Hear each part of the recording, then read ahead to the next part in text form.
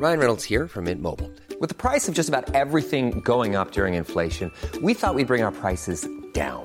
So to help us, we brought in a reverse auctioneer, which is apparently a thing. Mint Mobile Unlimited Premium Wireless. How to get 30, 30, bit to get 30, bit to get 20, 20, 20, bit to get 20, 20, bit to get 15, 15, 15, 15, just $15 a month? Sold! Give it a try at mintmobile.com/switch. $45 up front for 3 months plus taxes and fees. Promo rate for new customers for limited time. Unlimited more than 40 gigabytes per month. Slows full terms at mintmobile.com. When you make decisions for your company, you look for the no-brainers. And if you have a lot of mailing to do, Stamps.com is the ultimate no-brainer. It streamlines your processes to make your business more efficient, which makes you less busy. Mail checks, invoices, legal documents, and everything you need to keep your business running with Stamps.com. Seamlessly connect with every major marketplace and shopping cart. Schedule package pickups and see your cheapest and fastest shipping options from different carriers, with rates up to 89% off USPS and UPS rates. And with the Stamps.com mobile app, you can take care of mailing and shipping wherever you are. Make the same no-brainer decision as over 1 million other businesses with Stamps.com. Sign up with code PROGRAM for a 4-week trial, plus free postage and a free digital scale. No long-term commitments or contracts. That's Stamps.com. Code PROGRAM.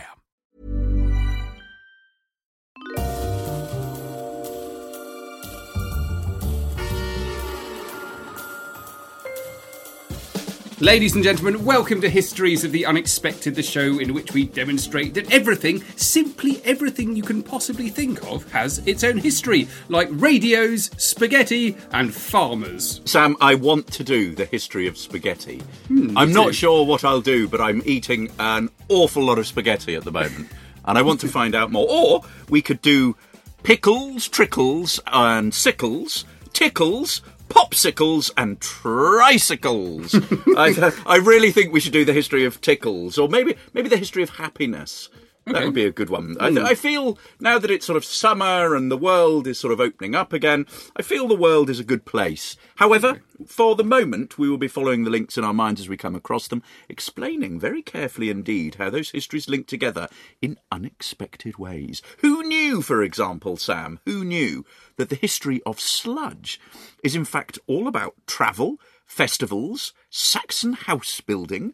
It's also about the trenches and World War I. It's all about the Schlieffen Plan, digging of trenches, Western Front, trench warfare, life in the trenches.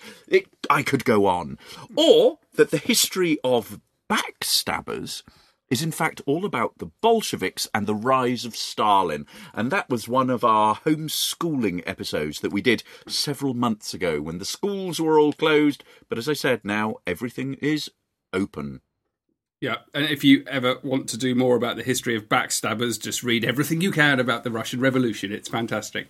You're probably wondering who is doing all of this wonderful introductions, who my fellow presenter is. Let me just say that if history, or if the story of history was actually all about a small group of people who wouldn't let anyone else join in, this man would blow off the doors, knock down the walls. He would bring his dynamite of justice to the war for historical democracy and make certain that history was free for all. It was about everyone and everything that has ever existed. He is the champion of justice for history itself, the mighty Professor Extraordinaire of Early Modern British History at Plymouth University. It's James Daybell. Hi, James. Hello, Sam. Now, I'm not sure my one makes entire sense, but I'll do it, and then you can see.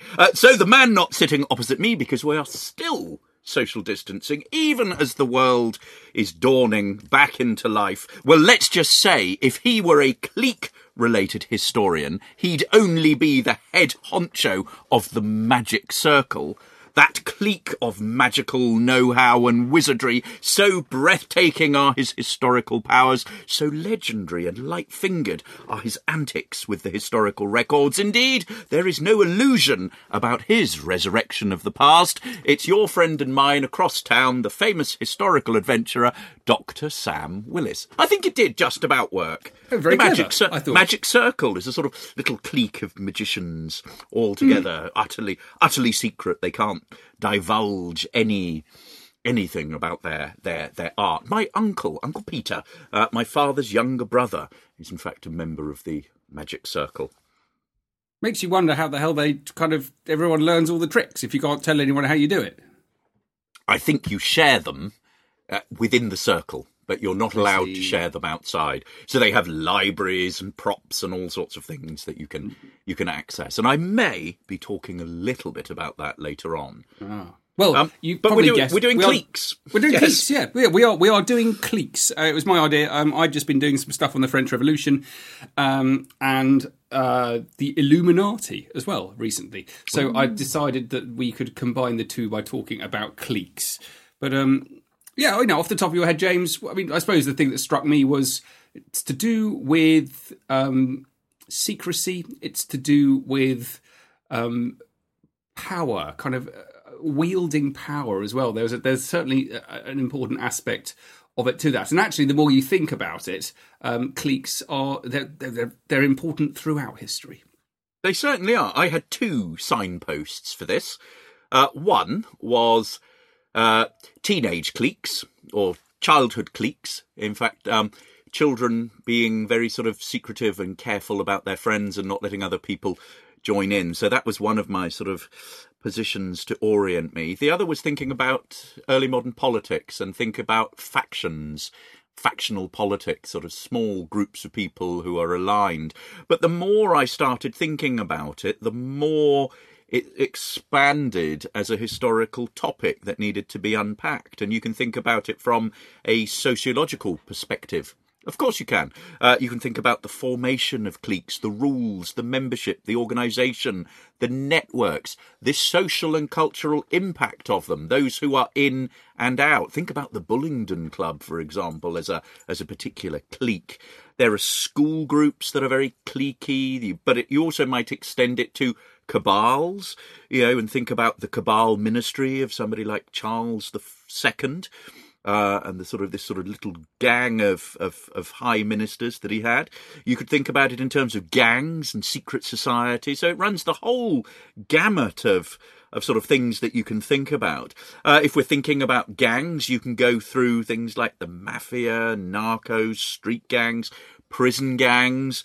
That can connect us to secret codes and writing in prisons. It can connect us to Queen of the South, which is a brilliant series that I'm watching on Netflix at the moment. Having finished Snowfall in recent weeks, I needed something else to occupy my fevered mind in the evenings, and I've landed on Queen of the South, which is all about drugs gangs and drugs cartels, which of course are cliques. But I was also thinking about factions at the Henrician court. So I'm going to talk a little bit about that. I'm going to talk a little bit also about adolescent popular culture in America, in American high schools, and think about all the different cliques that they have there and how that is represented through the cinema, from things like films like Grease all the way through things like Pretty in Pink, Say Anything, or, to films today like Twilight, where we have the Cullens as a sort of vampire clique, this sort of uber trendy, uber cool, deadly group of teenagers at high school. So I think that's, and maybe there's some magic in there as well, Sam. Nice. So quite a lot to get your historical teeth into, I think. Yeah, absolutely. I mean, I like the idea of thinking about gangs. It's exactly the same with me. The more I thought about it, the more I realised there were so many different angles you could do. I was thinking about A Clockwork Orange. You're talking about films, which is a great example of a male clique. So also think about, the difference between male cliques and female cliques and how they're represented. You've got A Clockwork Orange. You've got a group of young men, teenagers particularly, who form an association through brutality, violence. They rob, they rape, they kill. And in that film, it really does explore aspects which are so crucial to the way that cliques operate and the problems that they have. There's tensions, there's infighting, challenges for dominance, there's a desire for power, and it really makes you think about gang mentality and free will. And I always find watching things like that really, really helpful, because you can then, it encourages you to think about the past in different ways. So when I'm going to go on and talk about the Jacobins in the French Revolution, a very small minority of people, the Committee for Public Safety, who ended up controlling everything. And the moment you start talking about control and controlling everything, what I quickly moved on to was thinking about conspiracy theories, which I've always been slightly fascinated by, and was recently doing an interview for a German documentary about various conspiracies over time. And I was asked right at the beginning of the interview about what a conspiracy theory was, which is how it got me, thinking about cliques and cabals. Because one of the key things about conspiracy theories is that you've got something that's either unexplainable or it's very, very difficult to explain. And there is a belief that there is a sinister or sort of powerful group of people responsible for whatever that might be. And it's this small group, and it's very unclear how you might join that group or who exactly they are. And that, I think, is really at the heart of what a conspiracy theory is. I was also thinking about it in terms of a rejection of the sort of commonly accepted narrative of events. So a load of historians might do some research and they say pretty much this is what we think happened, and then that understanding of the event is rejected. So I think a conspiracy has a lot to do with rejection of learning and education as well. Ooh. Like Trump's loss of the election, which the current conspiracy theory is that it's all to do with the Italians blocking electronic voting. That's what I heard this week. Yes, apparently. Apparently. I mean, why? Yes, I mean, yes, Trump has been out on the warpath again, parading his utter nonsense. Not to get political, but frankly, it is rubbish. Well, it's interesting. Well, actually, some part of a conspiracy theory is often to do with the theory itself being somehow thrilling, or like, wouldn't it be extraordinary if that was actually true? And I think that applies a lot to a lot of the Trumpian politics, doesn't it?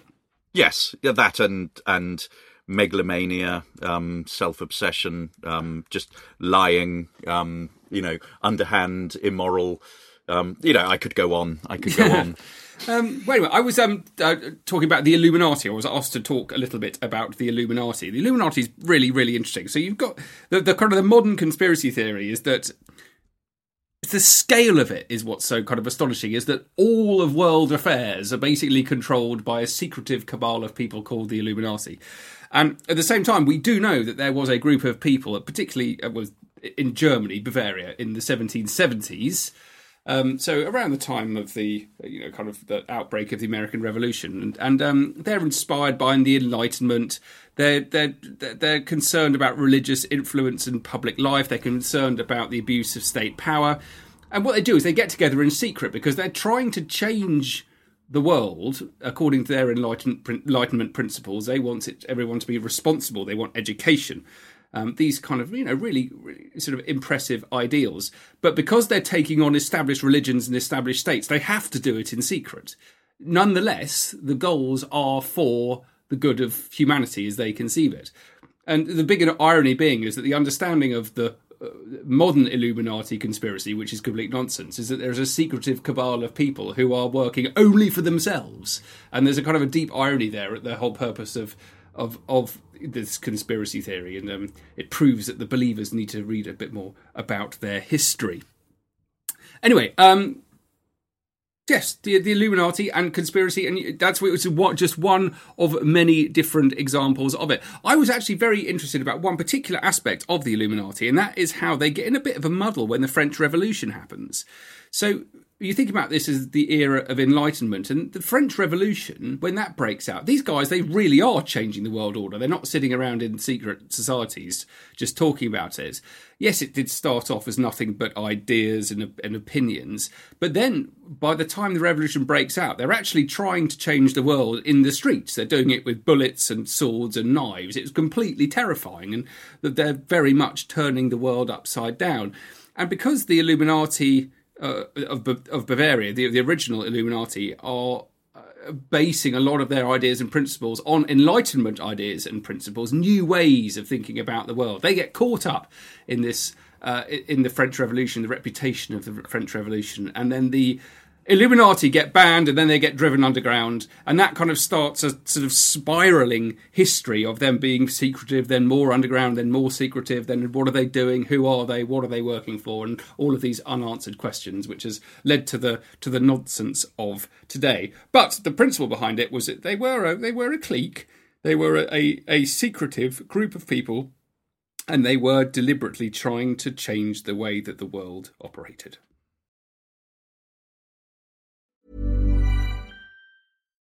Life is full of what-ifs. Some awesome, like what if AI could fold your laundry? And some, well, less awesome, like what if you have unexpected medical costs? United Healthcare can help get you covered with Health Protector Guard fixed indemnity insurance plans. They supplement your primary plan to help you manage out-of-pocket costs. No deductibles, no enrollment periods, and especially no more what-ifs. Visit uh1.com to find the Health Protector Guard plan for you. Ryan Reynolds here from Mint Mobile. With the price of just about everything going up during inflation, we thought we'd bring our prices down. So to help us, we brought in a reverse auctioneer, which is apparently a thing. Mint Mobile Unlimited Premium Wireless. How to get 30, 30, bit to get 30, bit to get 20, 20, 20, bit to get 20, 20, bit to get 15, 15, 15, 15, just $15 a month? Sold! Give it a try at mintmobile.com/switch. $45 up front for 3 months plus taxes and fees. Promo rate for new customers for limited time. Unlimited more than 40 gigabytes per month slows. Full terms at mintmobile.com. There's never been a faster or easier way to start your weight loss journey than with PlushCare. PlushCare accepts most insurance plans and gives you online access to board-certified physicians who can prescribe FDA-approved weight loss medications like Wegovy and Zepbound for those who qualify. Take charge of your health and speak with a board-certified physician about a weight loss plan that's right for you. Get started today at plushcare.com/weight loss. That's plushcare.com/weight loss. plushcare.com/weight loss.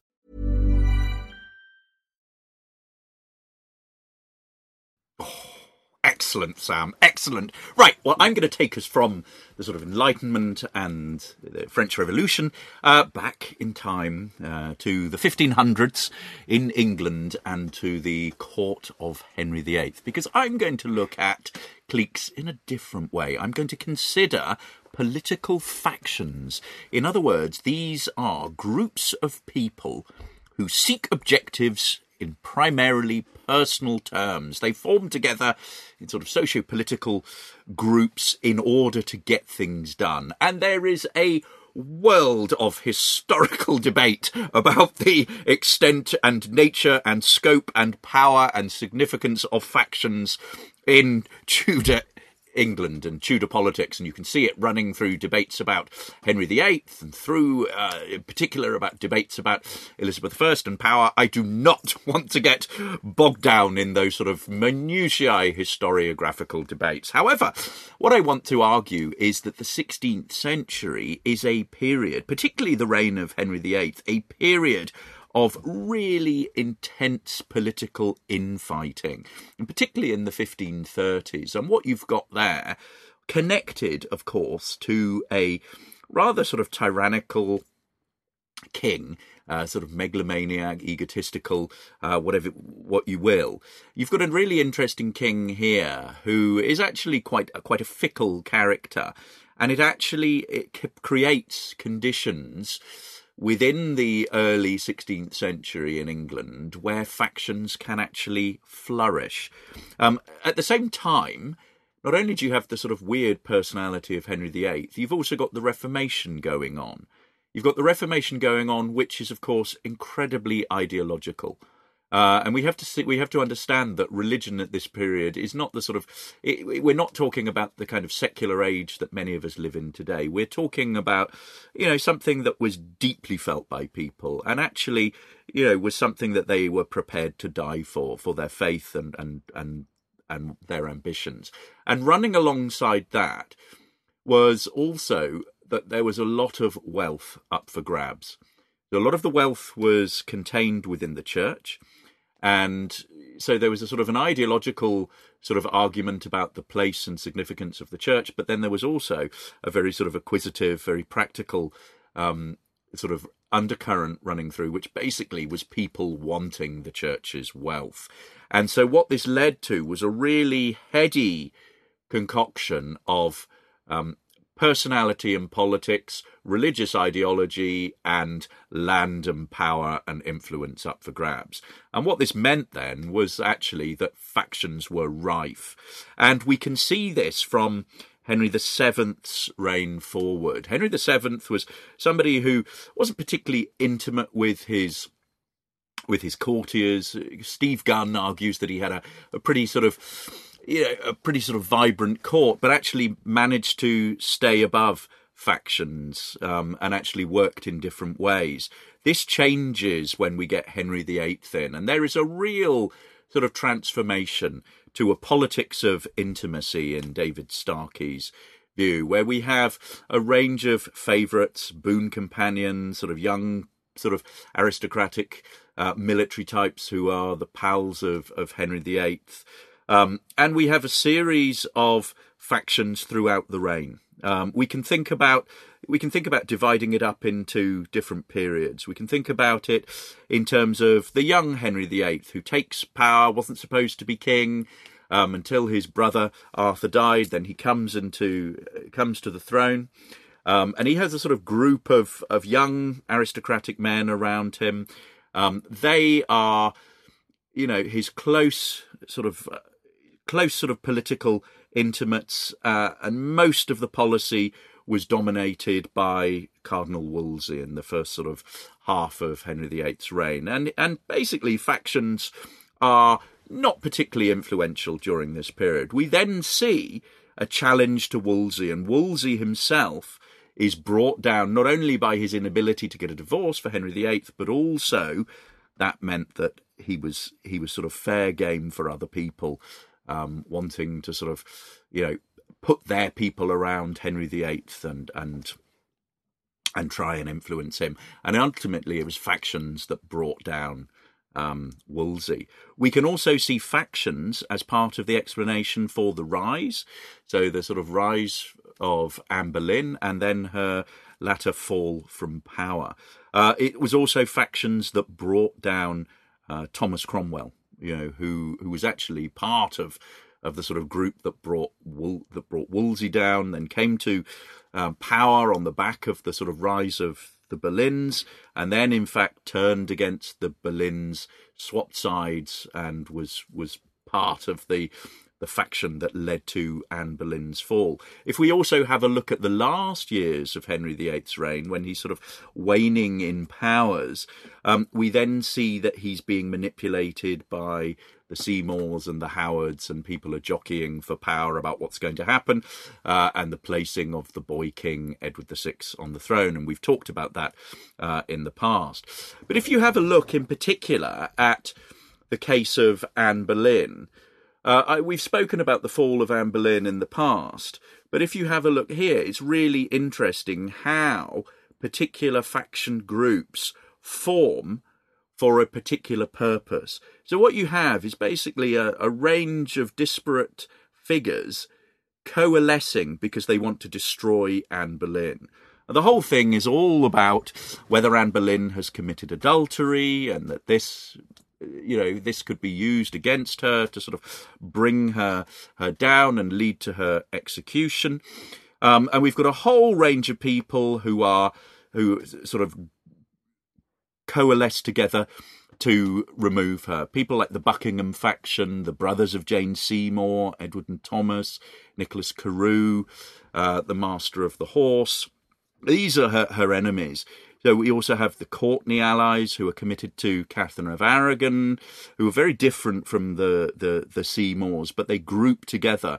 Cromwell, of course, is there in the initial stages on her side, but then moves over against her. Those who are in the sort of pro-Boleyn faction are her father and her brother, Viscount Rochford. Cromwell, who we've talked about, who that moves against her, and people like Thomas Wyatt, Francis Bryan, Henry Norris, and William Brereton. So it's actually quite a sort of an odd coalition of people for and against her. So it's a loose coalition which breaks apart with the change of sides of Cromwell. And I think what this ultimately leads to is her condemnation, her execution. Henry sort of then quickly remarries. But what it says about the nature of factions at the court of Henry VIII is really interesting. Firstly, that they are really varied, that actually what you have is temporary coalitions of people who get together about particular issues. So they're not these kind of long-standing cliques. They vary in length of duration and also in size.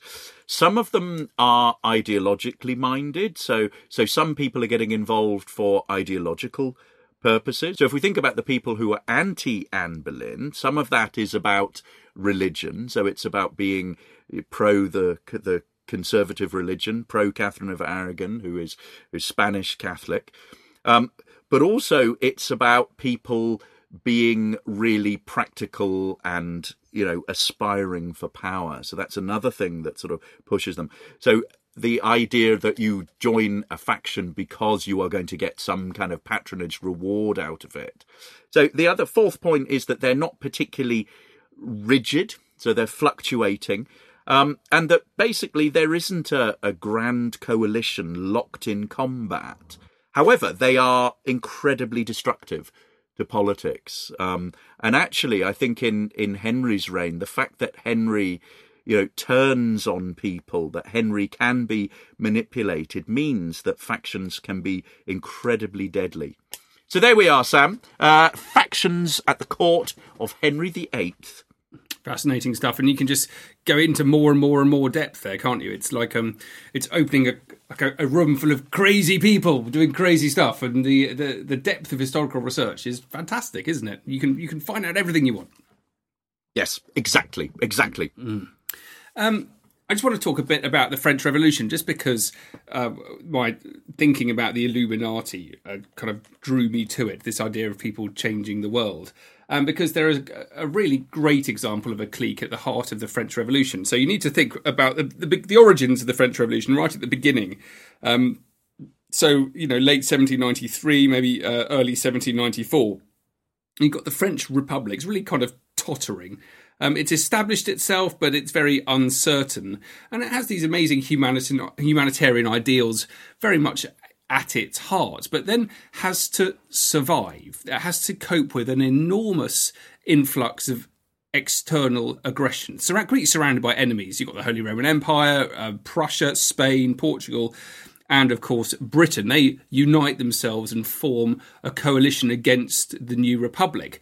But at the same time, you need to think about what's happening within French society, where you've got all of these extraordinary forces, reasons, movements causing division within them: politics, religion, class, family, and those are just some of them. So you've got these external threats, and also it's complete chaos within France. And it's into this sort of crazy soup that the Jacobins arrive, and they're a ruthless and radical political faction, and they decide to do something remarkable. They decide to save the humanitarian ideals of the French Revolution, of this early republic, and they do it through a program of institutionalized fear, sustained violence, and an absence of justice.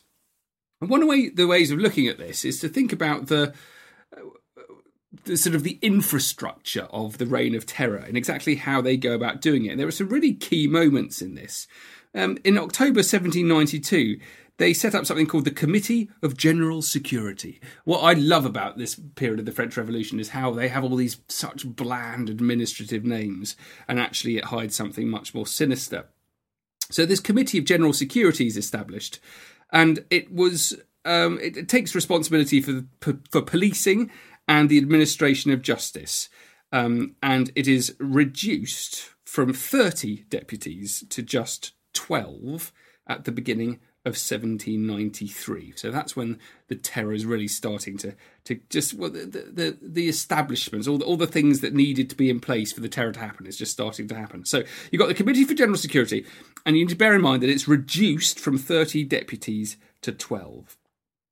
March 1793, you have 82 representatives on mission, they're called, and they are appointed to work just in pairs, just two people. and they travel across France. They're ensuring loyalty and the effective administrative functioning of the new departments. And what they do is they try and make sure that public order is maintained. And they have the power to arrest anyone who is considered suspect.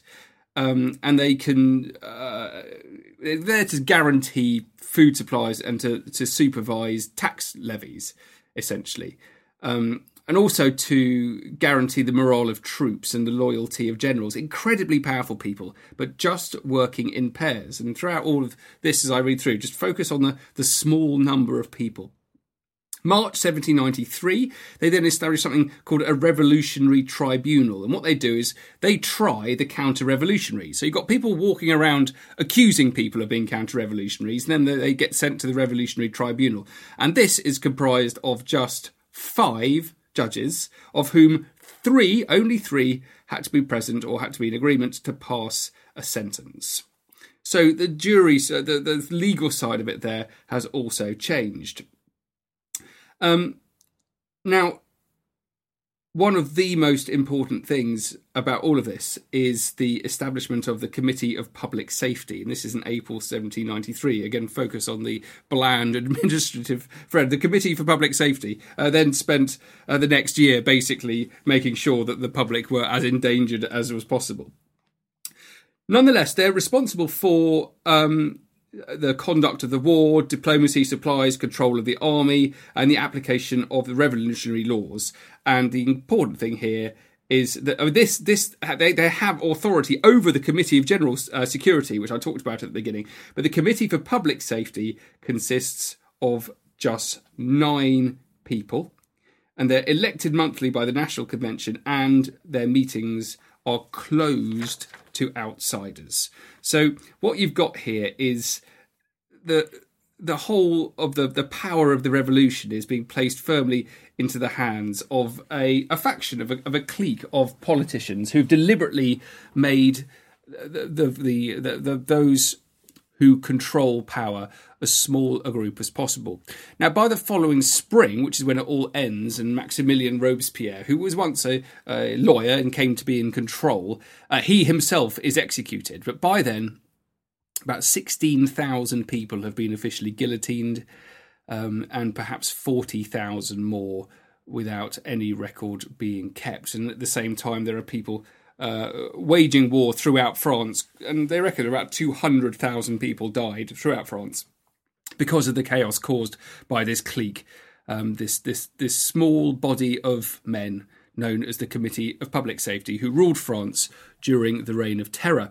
It's actually worth just thinking briefly about what Robespierre, this guy who came, once a lawyer who came to be in charge of it, just before he was voted in to be a member of the Committee for Public Safety, he picked up his pen or his quill and he wrote down, "How can we end the civil war?" And this is what he wrote: "By punishing traitors and conspirators, especially those deputies and administrators who are to blame. By sending patriot troops under patriot leaders to reduce the aristocrats of Lyon, Marseille, Toulon, the Vendée, the Jura, and all other districts where the banner of royalism and rebellion has been raised. And by making a terrible example of all the criminals who have outraged liberty and spilt the blood of patriots." So there we go. With the death of Robespierre, who was once a caring lawyer, that ends the Reign of Terror, one of the most striking periods in history where the fate of so many has been in the hands of so few. Oh, these cliques we're talking about, Sam, they're so deadly. Anyway, I'm going to take us in a different direction now, and I'm going to talk about the magic circle, and I'm going to end up with a magic kettle. You're going to love this, a magic kettle. So the Magic Circle was founded in 1905. So it's an organisation that was set up for magicians, illusionists, conjurers, to basically allow them to get together and swap ideas and also to keep their craft safe. I mean, partly they're entertainers, and they wanted to meet together, and they wanted to be able to share their secrets and basically be supportive of each other, but not to allow those secrets get out. And their motto was Indicilis privata loci, which roughly, the rough translation of this is keep your mouth shut.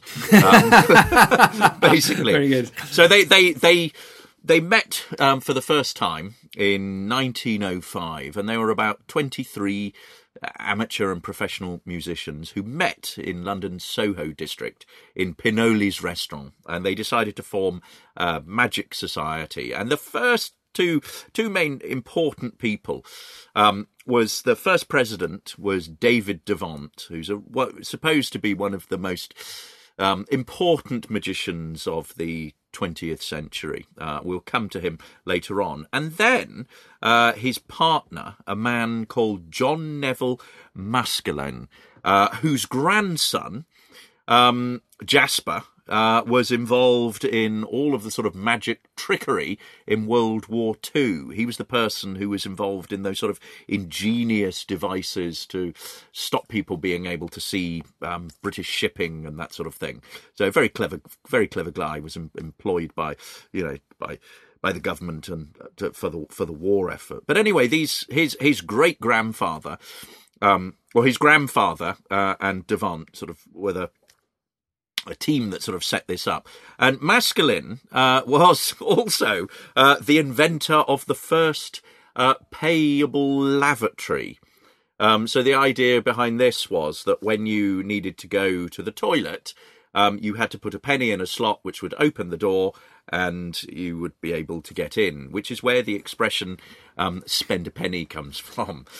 Anyway, the headquarters of this society are in Camden, near Euston Station, and they are fascinating. I haven't been there myself, but I've read accounts of them. Simon Singh, in his book on magic, refers to having been given a guided tour around it, which is actually something quite rare for a journalist to be able to get in. But it's got a library in there, and get this, the sections in the library are labelled things like mentalism, memory, occult, and fortune telling. And there's another section labelled ventriloquism, hypnotism, and allied arts.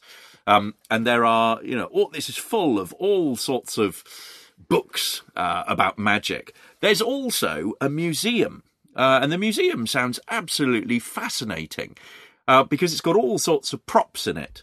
So the building is sort of covered in this, and it includes things like Harry Houdini's handcuffs, Maurice Fogel's X-rays. And you may think, what Maurice Fogel's X-rays? This was a guy who attempted to catch a bullet in his teeth. And what the X-rays show is the bullets that he didn't manage to catch in his teeth, but are in fact lodged in his chest and hip. There's also, within this, there's also an original Sooty, because Harry Corbett, the first sort of puppeteer of Sooty, it was a member of the Magic Circle, including Sooty himself. So there's all of that sort of stuff there. Prince Charles, Prince of Wales, was also initiated into it. And there's the set of cups and balls that he used when he took his Magic Circle exam in 1975. There's also a circular that goes around. There's a newsletter that goes around that, and still continues today, giving all sorts of secrets. But central to this clique is the idea that you do not divulge things. But of course, in order to make money, some of the sort of founding fathers of this clique published books about tricks in magic, including Devant's own book called Tricks for Everyone, for which he was asked to leave the society. and he came back, he was sort of asked to come back a year later and then expelled again because he launched another thing. But to end with, I just want to talk a little bit about some of the tricks that he kept secret that were extremely funny.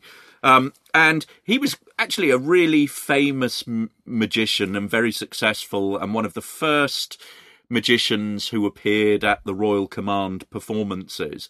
And there's an anecdote about him being sort of so funny that he made Queen Alexandra laugh so loudly at a trick routine called A Boy, Girl and Eggs, which basically involved him picking up somebody from the audience who would come out and then had to keep track of a massive number of eggs from which he plucked out of an empty hat. And perhaps most famous of his routines was something called the magic kettle trick. And get this magic kettle, with the aid of magic, would, on demand, produce any alcoholic beverage called for by the audience. A fitting thing to end on, Sam. Love it. Love it. So there we are, the history of cliques. We haven't had time to talk about teenage cliques in American high schools and movies, but go out and have a look at Pretty in Pink and think about... I'll tell you what, James, why don't we do the history of teenagers? We'll do that next week. Oh, let's do the history of teenagers. That sounds excellent. Yeah, all right. You've got Let's it. do that. Happy days. Teenagers. Okay, guys. Yeah, Brilliant. then you're not going to miss out. Thank you all so much for listening. Do please check us all out on social media. I'm at Dr. Sam Willis. And if you like maritime and naval history, I didn't talk about any today, do please check out the Mariner's Mirror podcast. Oh, it's excellent, by the way. You should all look for it. There is a special, a very important guest coming out soon, so my Instagram feed tells me. You can follow me on @JamesDaybell. You can follow the podcast on @UnexpectedPod. We are also on Instagram. We are also on Facebook. We have a lovely website, which you should check out, historiesoftheunexpected.com. And we also have a Patreon page, so if you are feeling in any way generous and want to support what we're doing, check us out there as well. That would be great, guys. Thank you so much for listening. As always, see you soon. Bye. Take care, everyone. Ciao.